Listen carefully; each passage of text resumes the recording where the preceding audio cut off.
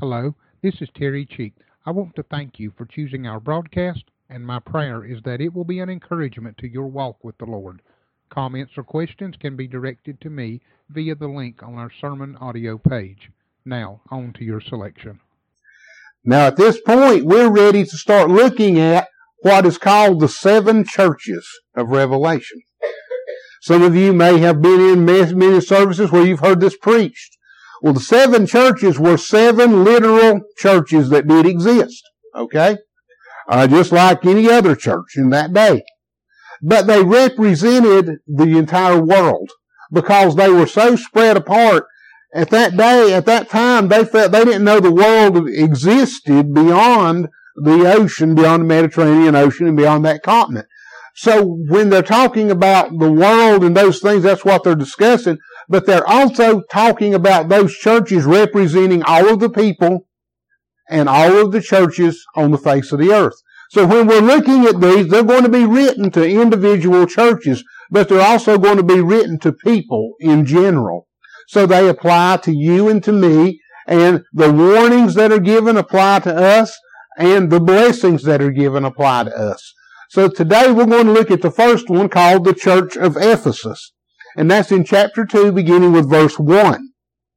Unto the angel of the church of Ephesus write, These things saith he that holdeth the seven stars in his right hand, who walketh in the midst of the seven golden candlesticks.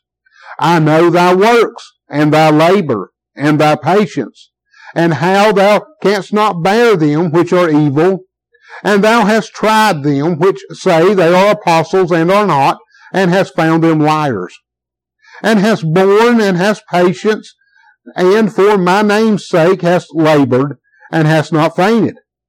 Nevertheless, I have somewhat against thee, because thou hast left thy first love. Remember therefore from whence thou art fallen, and repent, and do the first works, or else I will come unto thee quickly, and will remove thy candlestick out of this place, except thou repent. But this thou hast, that thou hatest the deeds of the Nicolaitans, which I also hate. He that hath an ear, let him hear what the Spirit saith unto the churches. To him that overcometh will I give to eat of the tree of life, which is in the midst of the paradise of God. Now, when John opens, or when Christ opens, and recorded by John, and he talks about the angel of the church of Ephesus. Well, remember, the word angel is interpreted from a Greek word that means messenger. So the Lord is saying to the messenger of the church of Ephesus, write these things down and make a record of them because they are important. There is something there that's necessary to be said. And then he talks about the candlestick, and he talks about some other things. Well, that candlestick is a representation of the Spirit of God. Anytime we see the candlestick or fire or oil in God's Word, it's a representation of the Holy Spirit. So the Lord is telling the churches, be aware that not only my presence, the Holy Spirit's presence, and my messenger's presence are all bearing witness to what is being said. And that's something that we ought to take seriously today. Because even in our lives, the Father, the Son, and the Holy Spirit are all present at all times, all around us. And they are bearing witness to our lives. And that's what the Lord was talking to the church of Ephesus about and to Christians about. To be aware of who we are and be aware of the presence of God in our lives daily, even in bad times. And especially in bad times. When we get really in a corner and we feel like there's nowhere else to go, we feel like life we're at the very lowest we can be, there is God. He is there. He is a witness to what is going on in our lives. And you know what? When we're at our lowest, God is there reaching down with His hand. And He is saying, take hold. And He's offering us a hand up. He's not offering a hand out, but He's offering a hand up. And that's what the Lord was saying to the church of Ephesus. He went through all of this, and he bragged on them. He bragged on everything that they were getting right. But then he said he had something against them. That they had left their first love. And that's what the message this morning is about. That's what the application is to you and I today. Is being careful not to lose that and leave that first love of Jesus Christ. Because we can look at it as an unguarded faith. When we think about Ephesus, and the church of Ephesus, I want to give you an idea of what that city looked like in this day when this was written. During John's day, it housed and it was home to around 250,000 people. It was a very large city. It was the largest and most important city in the Roman province of Asia. Ephesus, however, was a pagan city. It was a city that didn't have a lot of Christianity. The Apostle Paul established a church there, and then he handed it off, and John was now the pastor of that church, or wound up being the pastor of that church. Probably the most influential pagan influence was the Greek god Artemis. We know her as Diana. Maybe you remember Paul talking about her. She had a temple dedicated to her, and it was regarded as one of the 7 wonders of the world. It was so magnificent. However, Diana expected worship of herself. The goddess of Diana was there, and they worshiped Diana through prostitution. Male and female prostitution. That was the way the worship was conducted. And there were multitudes of people in Ephesus that would go and would participate in this. So the church was needed there. The preaching of Christ was needed. As those was going on and people were getting saved, then the church was established and put into play. Acts chapter 20 verse 31 gives a little more detail to that. Well, the people of Ephesus, they had opportunity to hear, and many people got saved. Some of the people that we know of from God's Word that were ministers there were Apollos and Priscilla and Aquila and Timothy and Paul. And John even lived there, and some believe before he was banished to the Isle of Patmos he lived there, and then he came back. We know he came back afterwards and he pastored the church. Well, the Christians at Ephesus, they had to be strong.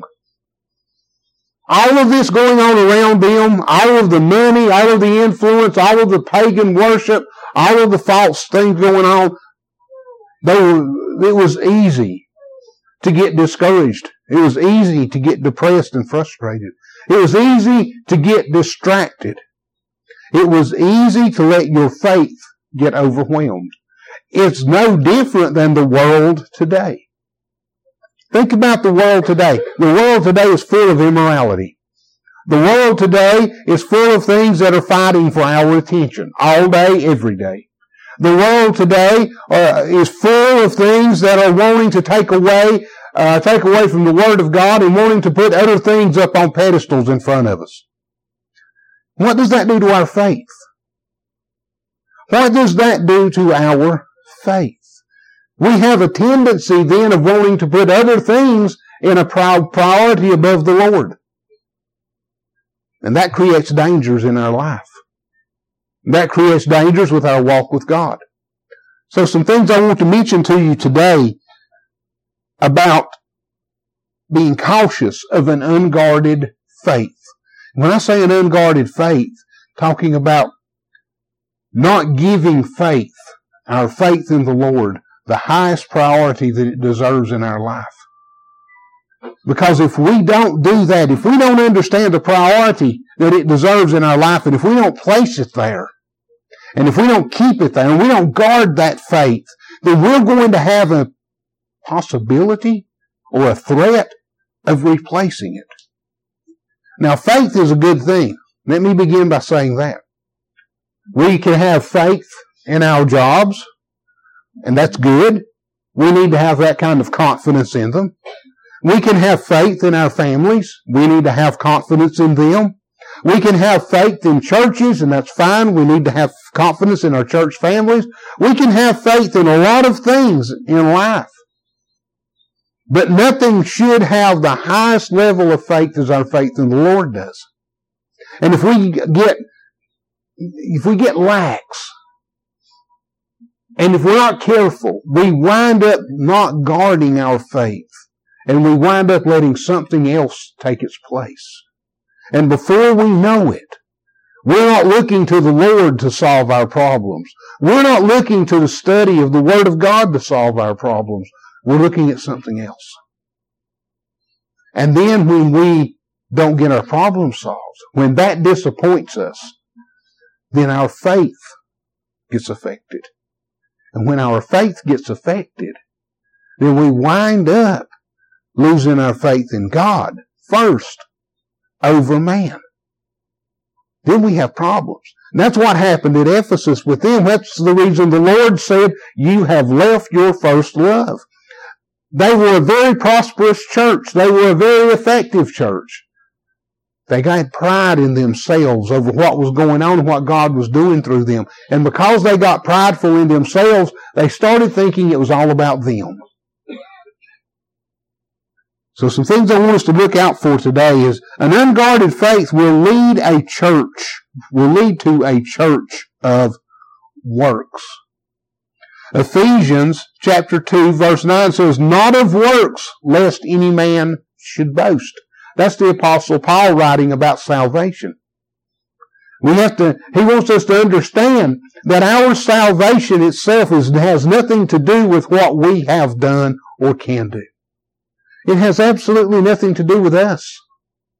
There is nothing that I can do to live well enough for the Lord to want to save me. He has done everything that He can do for me. He has done everything that He can possibly do for anyone when He gave His only begotten Son, Jesus Christ, and He died on the cross and He was resurrected again on the third day. That was it. He could do no more. After that, it is up to us, to you and I, to come to God through Christ and ask Him to forgive us of our sin. Nothing that we can do. But the church that has an unguarded faith is a church that will, that will view its work as a task. It is something that they feel like they have to do. This is a sad point right now. But this morning there were a lot of people who got up, they got a shower, they got dressed, they went to church because they felt like it was something they had to do. And I'm not pointing fingers at anyone. I'm just saying my experience and my time in the pastorate. There's people, I've talked to people, and I will be greeting them at the end of service. They say, well, preacher, we had to come this morning. We had to get this out of the way so we could get along with the rest of our day. And that's what they actually felt like, that it was a task that they had to do. And there are others that are doing that today. They're there today because they feel like it's a task. And I want to say this morning, if you felt like you had to be here today, God put you here for a particular reason, to hear His Word. But coming because of a task, because it's something you feel like you have to do, other than put you in front of the Word of God, that's the only benefit that you have. Come, be a part of our services because you want to learn from the Lord, because you want to hear from His Word, because you want to grow in your faith with Him and in your walk with Him, because you want to have a closer relationship with Him. Also, it's a church of works because it's in contrast to the truth. When we look at the truth, we see the church of Corinth as an example. They were a very immoral church. They knew the right and wrong of God's Word, but they chose to go down a bad path. A church that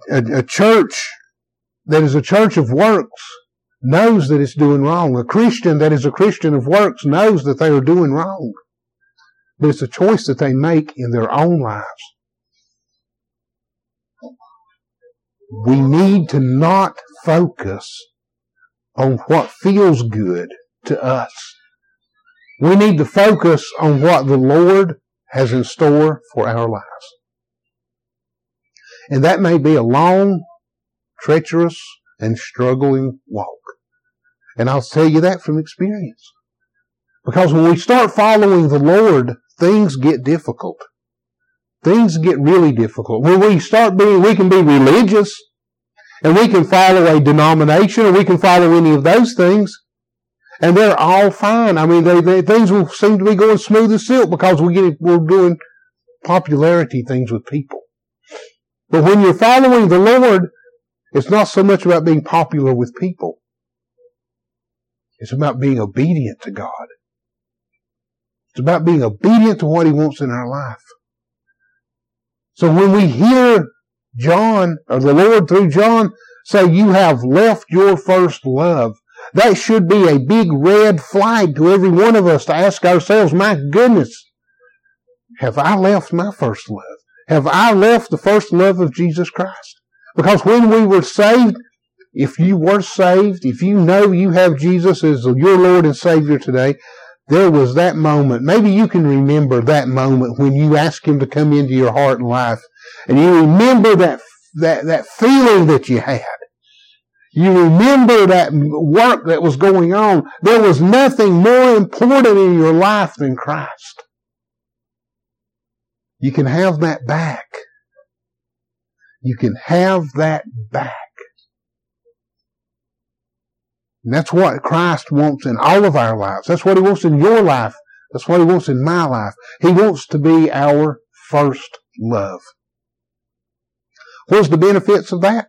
Well, if we put Christ first in our life, and we make Him our first love, then He is going to make sure everything else works out right. It may take a while because He's dealing with other people. But He's going to make sure that our personal relationships work out. He's going to make sure that we are with others that love Him just as much as we love Him. He's going to make sure that our family relationships with our children and our siblings work out.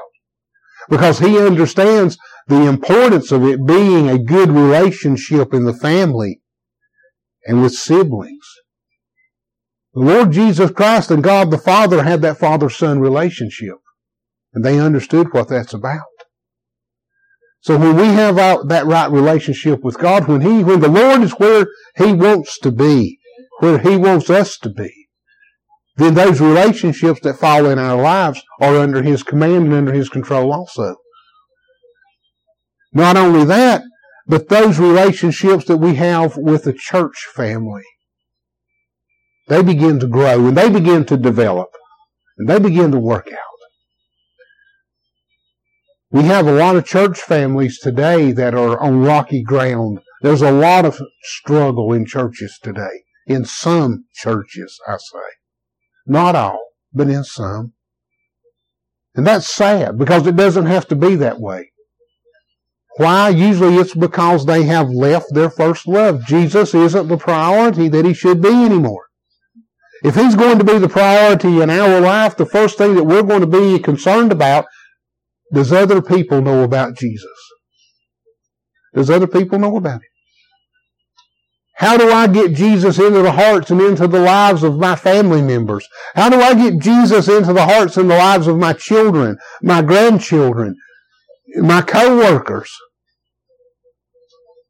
He will be that level of a priority personally in our life. We will become that voice.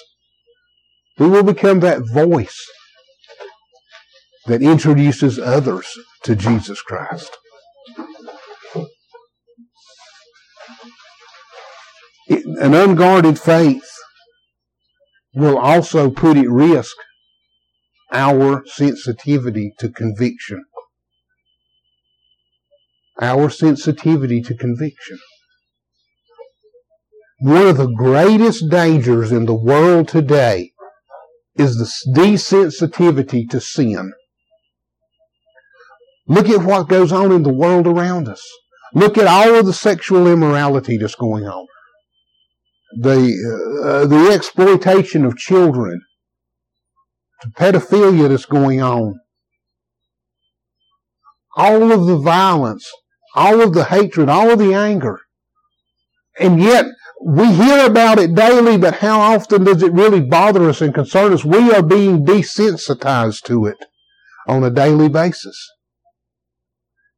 If we're going to hold on to our first love of Christ, we have to allow and we have to understand and ask for the sensitivity and the conviction of that level of sin to be bothering us, to be a burden to us. We may not be able to stop what goes on in New York or Los Angeles or any of those places, but we can be concerned enough about it to pray.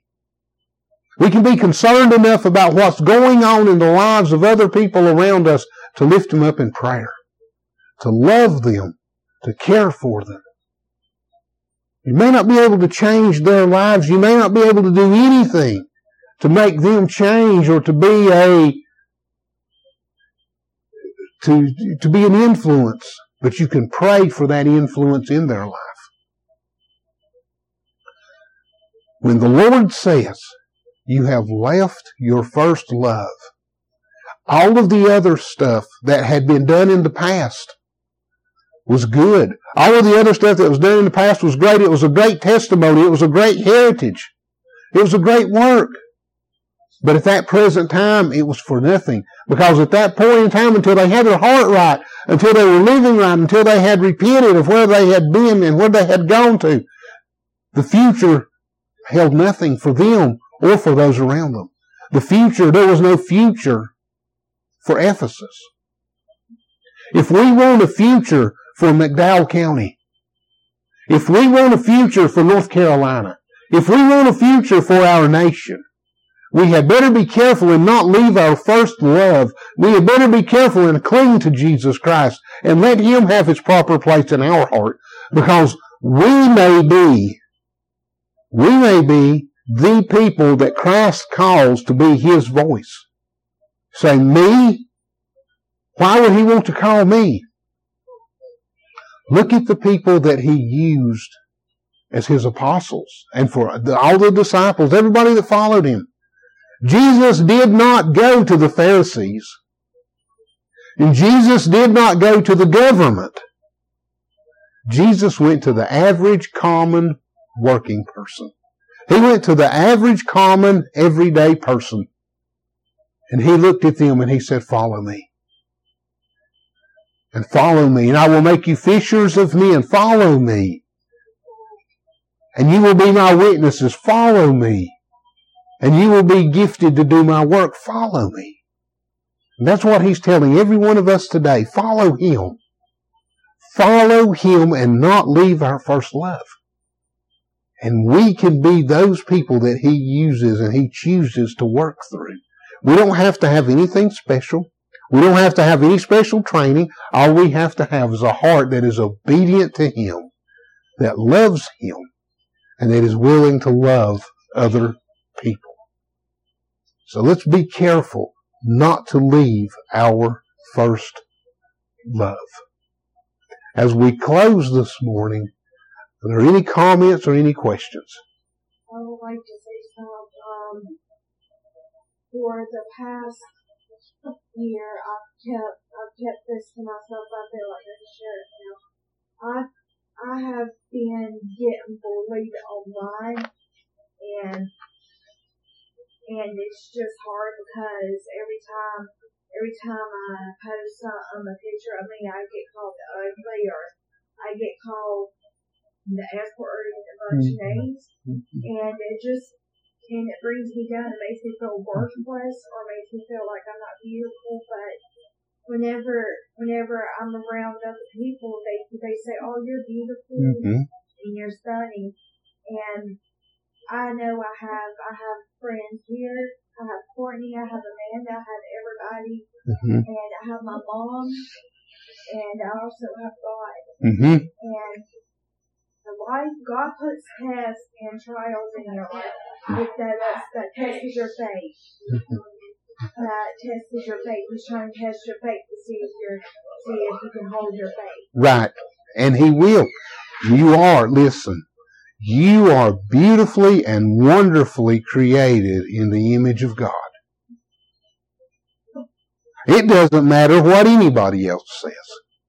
You are beautifully and wonderfully created in the image of God. All of us are. All of us are. Those people, and I have to deal with those people too. Those people who try to do that online and on the social media sites and all of that stuff, they have a problem with themselves. They have a real self-confidence problem. They've yet to understand what it means to be wonderfully created in the image of God. And they have that problem with themselves. And in order to make themselves feel better, they want to pick on somebody else. So they look for people. Don't let them bother you. Don't follow and don't let them pull you down. That's like these people that the temple of Artemis, those false pagan worship places there, they were trying to draw people out of the church to come and worship with them. And they did do that to a great degree. There were people that were going over there to worship and people that were staying in the church to worship. And they were causing all kinds of problems like that. But it was only because they knew that what they were offering was false. They knew it was false. And they knew that what they had in the church in Christ, they knew it was real. And they were looking to draw someone away from what was real and draw them into something that was false. That's what those people are doing. They're trying to draw you away from understanding and knowing that you are wonderfully made in the image of God. Don't leave that. Don't leave that. When those people pop up, you just delete them and move on out of the way. Don't worry with them. Because they're trying to draw you away from the reality of who you are. They're trying to take you from whom God wants you to be and turn you into who they want you to be. Don't follow that. Don't follow that. You're a wonderful person. All of you are. All of you are. Don't let anyone get in your lives and try to draw you away from who God has created you to be. You're special in His sight. You're His children. You're wonderfully made in His image. All of you. Someone else.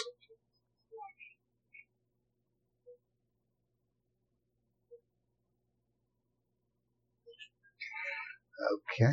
All right. Let's close in prayer then. Heavenly Father, thank you so much for the opportunity to be here today, to open your word. Thank you for these wonderful ladies opening their home, allowing us to come in and share and to listen and to be blessed with their stories of how they're overcoming, how you're dealing and working in their lives. And Lord, I pray that you'll continue to strengthen them, encourage them, lift them up. And Heavenly Father, I ask that you would build a hedge about them. I pray that you'll stop the attacks that are coming in from the outside, and may they all remember that they are wonderfully made in your image. And they're your children. Lord, I pray that you would lead, guide, and direct them in everything that's said and done. And we'll be careful to praise, honor, and glorify you. And for it's in Jesus' name I pray. Amen.